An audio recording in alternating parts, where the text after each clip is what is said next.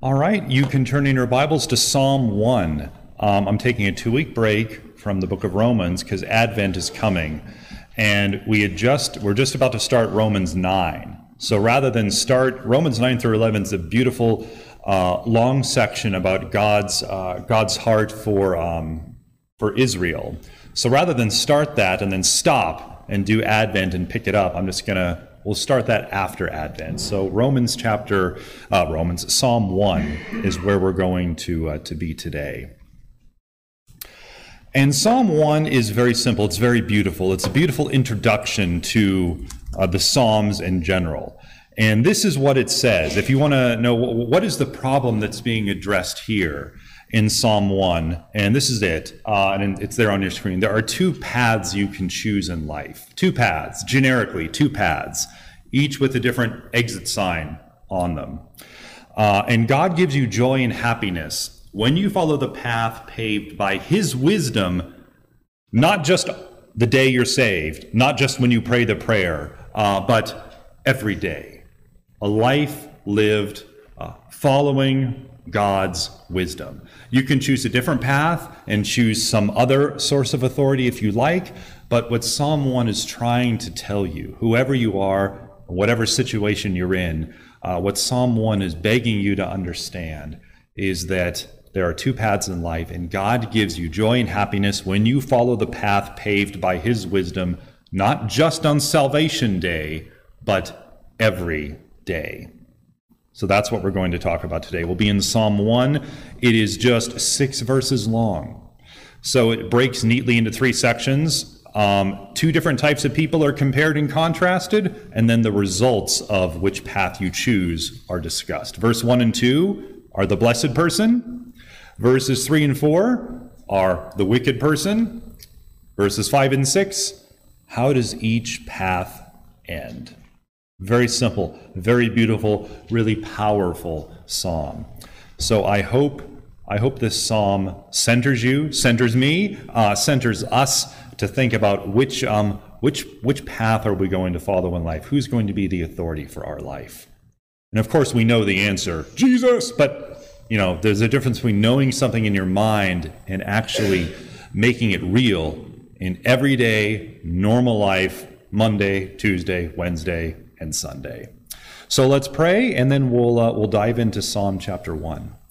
Dear Lord, we come to you today in Jesus' name. Help us to love you like we should. Help us to choose you, to choose your wisdom for our life, and help us to live our life under that authority as you teach us and mold us and shape us.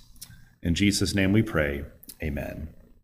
So he starts, and he's going to talk about 2 different people. The first kind of person is the person who's blessed. Blessed is the one who, and then the rest of verses 1 and 2.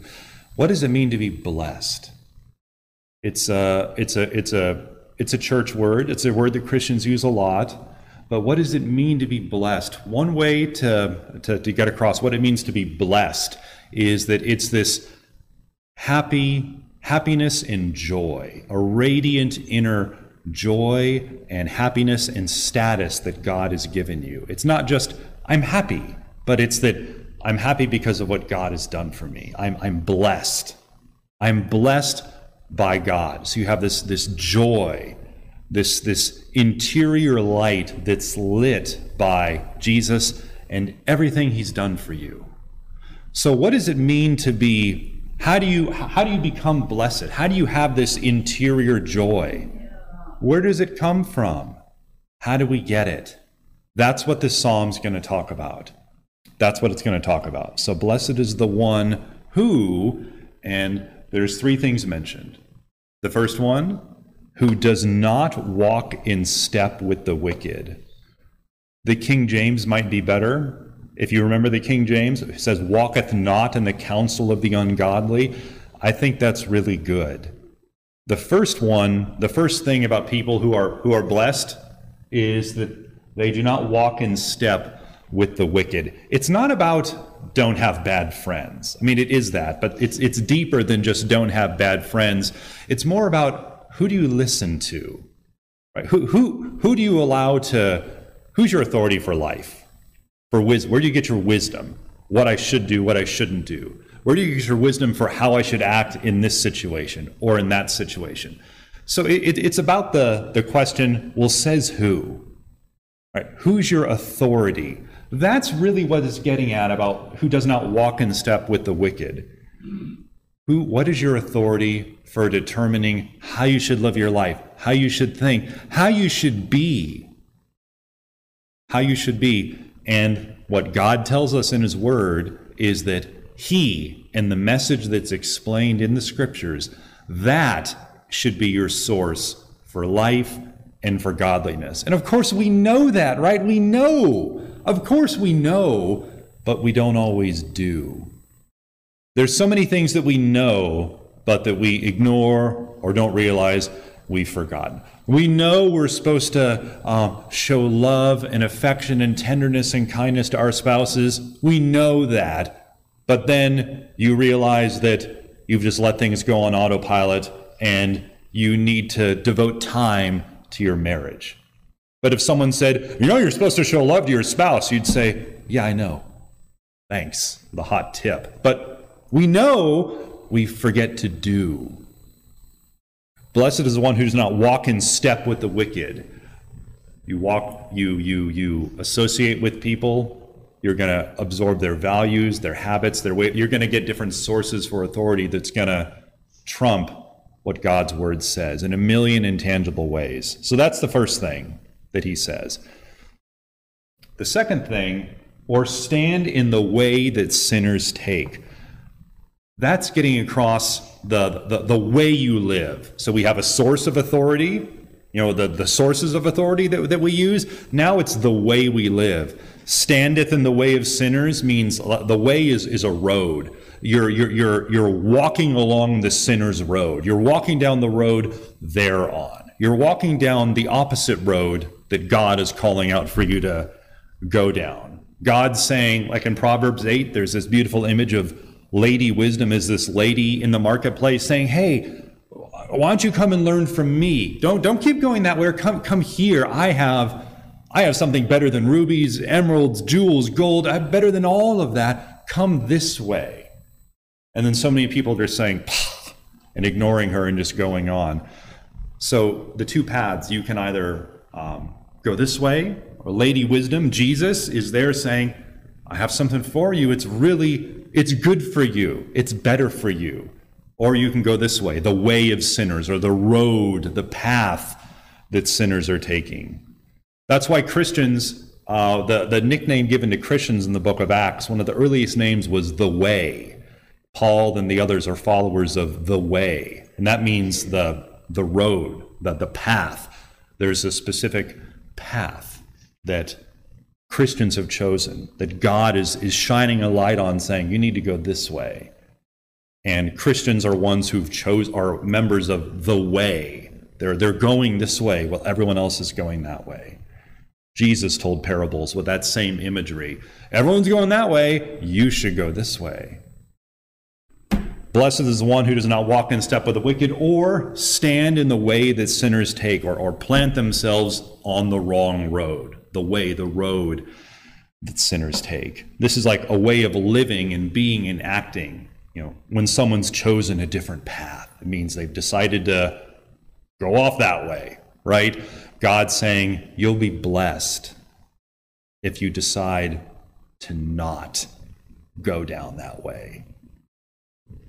And the third thing, you're blessed if you don't walk in step with the wicked, if you don't stand in the sinner's road in the way the sinners take, and if you do not sit in the company of mockers.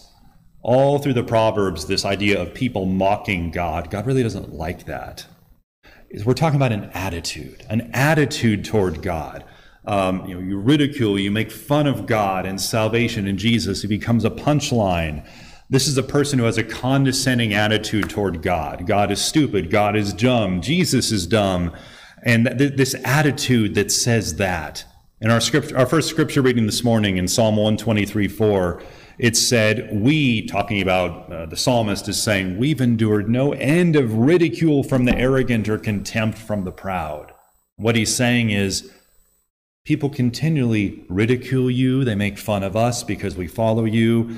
And it's this attitude that just hates God and makes fun of him. And so what he's saying is the one who's blessed is the one who isn't about those things. And why? Here, which of those three things does God focus on here? What's his focus on in this verse, verse 3? But the one who's blessed is the one whose delight is in the law of the Lord and who meditates on his law day and night. What's the focus here? Whose delight is in what? The law of the Lord. Why is that the thing the psalmist decides to focus on? So think about that. Why of all that he could have focused on not planting yourself in the wrong road. That's the second thing. He could have focused on not having a mocking, condescending attitude. That's the third thing. But he chose to focus on the first, which is your authority, the one who walketh not in the counsel of the ungodly, the one who chooses a different authority to orient and shape his life. He chooses that one because what your authority is sort of the root of everything else. It's like a negative domino effect. If you start bringing in other ultimate authorities about how you should live your life, how you should think, how you should be, that's going to trickle down and topple the domino of how I live my life, what I'm like, what I think, how I live, how I act.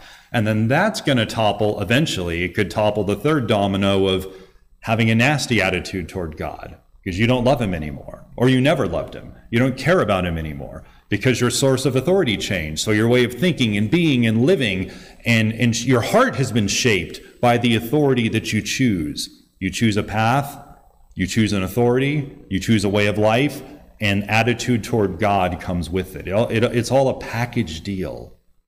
You buy a phone, you get the phone, you get the charger. It's all a package deal. You choose an authority, you choose God, God's message and his word, or you choose something else, whatever else it is. And there's a package deal that comes with the authority.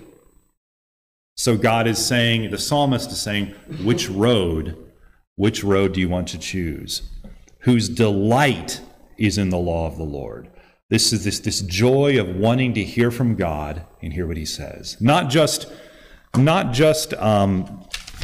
words on a page for the word's sake, but how the word is applied, how God's message on the page or on the screen is applied by the Holy Spirit to the heart of a believer. You delight in hearing from God through his word. He teaches you, he convicts you, he rebukes you, he speaks to you. There's a delight there. Whose delight is in the law of the Lord and who meditates. The word here behind meditate is that of, it's like a figurative extension of an idea of like a lion purring and growling as it's about to devour a meal, right? It's this, have you ever seen any of you ever had a cat who like purrs as it's torturing something to death or something? I've had a cat that like purrs as it's torturing a spider and then eats it. And why is it purring? It's like anticipating with this joy in its heart of destroying its prey. So meditate, it's a figurative extension of that idea. Not that you want to eat God's word, but you're anticipating learning and hearing from God. You're meditating on it. You're molding it over in your mind. You're thinking about it. You're asking God to teach you. I'm not saying you're up at midnight studying God's word necessarily, or you're a bad person. I'm just saying you delight to hear what God says to you through his word, and you think on it. You think. It's not just, for God so loved the world that he gave his only begotten Son. Got it. Reading done. On to the TV. It's the opposite of that attitude. You're thinking about it.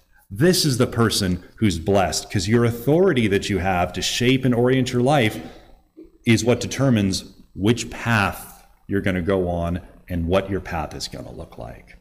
That person, he says, the person who does that is planted like a tree planted by streams of water, which yields its fruit in its season, and whose leaf does not wither. Whatever they do prospers. I keep wanting to say it in King James language, and I'm stumbling. What's the metaphor of the tree saying? The person's like a tree planted by streams of water. What's the metaphor about? What's it saying here? What's he communicating here for the blessed person? You're setting down roots. You're being watered by the word, right? There's something you're anchored in something. You're set in concrete. You're not going anywhere. That's what it's getting across. You plant the tree, the water's there, you grow, everything's great. Soon you'll look like the trees in the background, right? That's what it's getting across. You're planted. But then there's the other one, verses 4 and 5. Verse 4, not so the wicked, they're like the chaff that the wind blows away. What's the imagery trying to communicate here? What are the wicked like? Not rooted. They're not rooted. They're just flying up like the dandelion, not the dandelion, whatever those things are called. You can tell I'm big into, gardening and stuff. But the things in your lawn, when I was a kid, you pick them up and you blow on them and they fly everywhere. That's, see, I was right. See, Starla's hiding her face. But anyway, like that's path number 2. That's what the psalmist is saying. Which path are you going to be planted in? Something that's meaningful, that gives wisdom and life and light and everything else? Or are you going to be like these guys? Which one are you going to be? Which one are you going to be? There's an almost identical discussion and statement in Jeremiah chapter 17, verses 5 and 6. Almost identical. And this is what it says. Cursed is the one who trusts in man and draws strength from mere flesh, and whose heart turns away from the Lord. That person, so here it is, different metaphor, but the exact same thing. That person will be like a bush in the wastelands. They will not see prosperity when it comes. They will dwell in the parched places of the desert, in the salt land where no one lives. It's the same thing. It's like desert, dry, and you're this crinkled shrub in the desert with no life in it. You're just this little sagebrush thing, tumbling around the desert. That's what people who don't trust in the Lord are like. It's the same point, the same imagery, the same thing that he's getting across. He's asking you, choose to be planted here in God's word, and then your way of life will follow, and your attitude toward God will follow, but in a good way. And the thing is, we know this. Any Christian who's been a Christian for any length of time knows. But do we do? That's the question. Do we do this? So he says, therefore, the wicked will not stand in the judgment, nor sinners in the assembly or the congregation of the righteous. Why will the wicked not be standing on the day of judgment? Because they'll be throwing themselves to the ground in shame and in terror, begging, right? When someone begs, you like prostrate yourself. It's like an instinctive thing. Please, please, you debase yourself and make yourself little so you can get mercy, hopefully get mercy from the other person. Please don't leave me. Give me another chance. That sort of thing. The reason why the wicked won't be standing in the day of judgment is because they'll be thrown themselves to the ground in shame. This is the result. You choose your path. In the Navy, they had this funny, in the Navy, your job is called a rating, your rate. I was security forces, so I was a master at arms. And there's this funny phrase that says, you choose your rate, you choose your fate. Like I don't like having to deploy all the time. Well, you shouldn't have chosen that job. It's sort of that sort of thing. Why do I deploy all the time? Well, why did you join the Army? Join the Air Force. Anyway, so it's that same. You choose your path. This is what's going to happen. The wicked will not stand in the judgment because they'll have thrown themselves down in terror and shame. Nor sinners in the congregation or assembly of the righteous. Why won't sinners be standing in the congregation of the righteous? Because they won't be there. So this is the result. You choose your path. If you choose the other path, if you choose path number 2, this is what the result's going to be. This psalm is not so much an evangelism call. It's an encouragement to people who claim they know God to say, which path have you really chosen? And then if there's people there who don't know God, but they've been sort of, going along, it's a call for them to say, have you really chosen the path of Jesus, of wisdom, of salvation? Have you chosen that path or not? Have you chosen that path or not? This psalm, as I said at the beginning, is really, really simple. There are two paths in life. God gives you joy and happiness. Remember, this is about the person who's blessed. God gives you joy and happiness when you follow the path paved by his wisdom, not just when you prayed the prayer or when you walk the aisle, but every day. You say, Lord, help me to follow your word and keep me from doing dumb things. Help me to stick to you, stick to Jesus, stick to your word. What should you do with this? You should know, this is the what you should do thing. Joy and happiness comes from choosing every day to make God's message in the Bible your authority for life.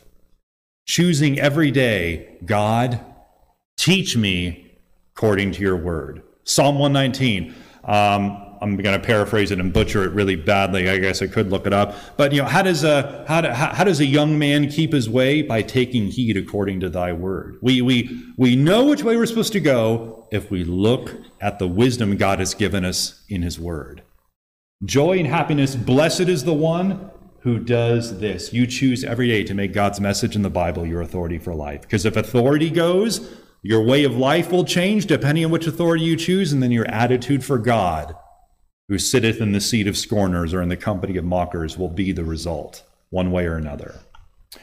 Proverbs chapter 1, verse 7, a famous verse, says, "The fear of the Lord is the beginning of knowledge, but fools despise wisdom and instruction."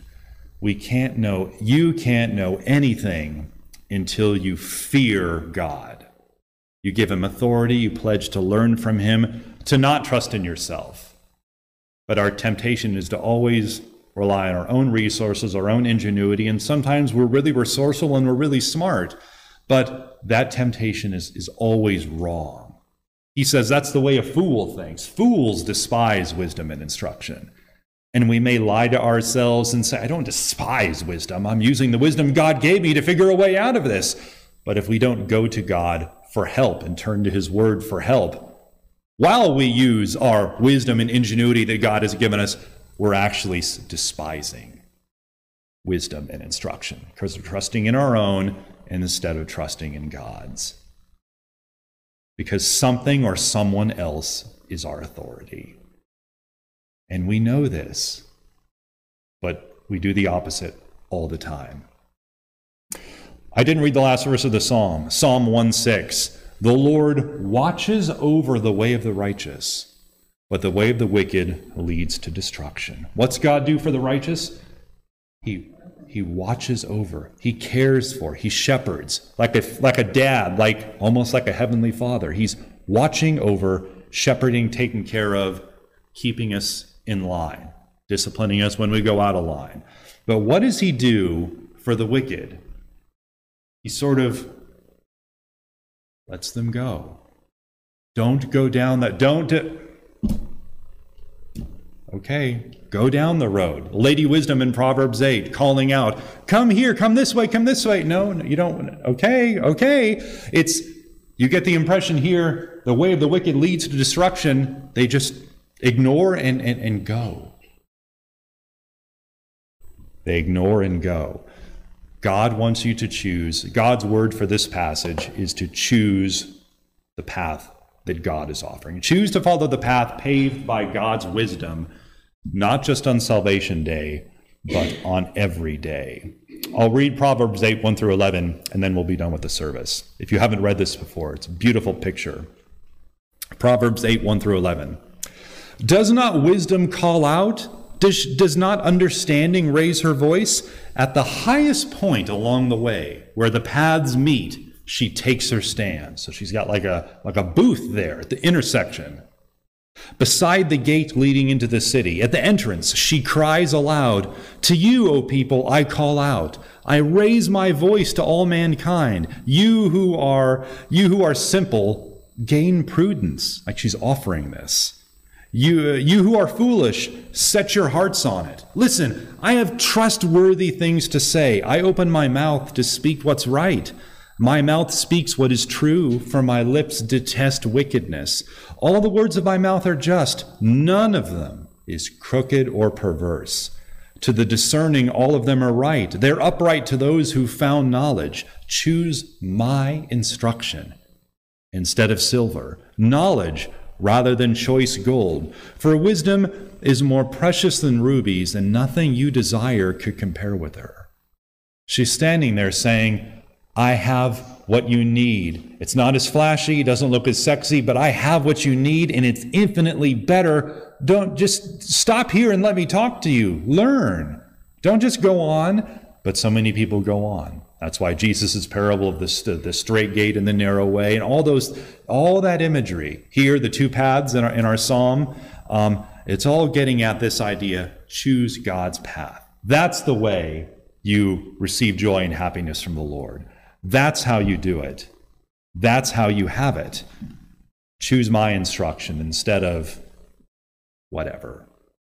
And that's what God wants us to learn here. Choose the path that leads to life. Every day, not just 20 years ago, but every day, renew that pledge. Ask God to help you do that in a real way in your life, in your context, in your circumstance.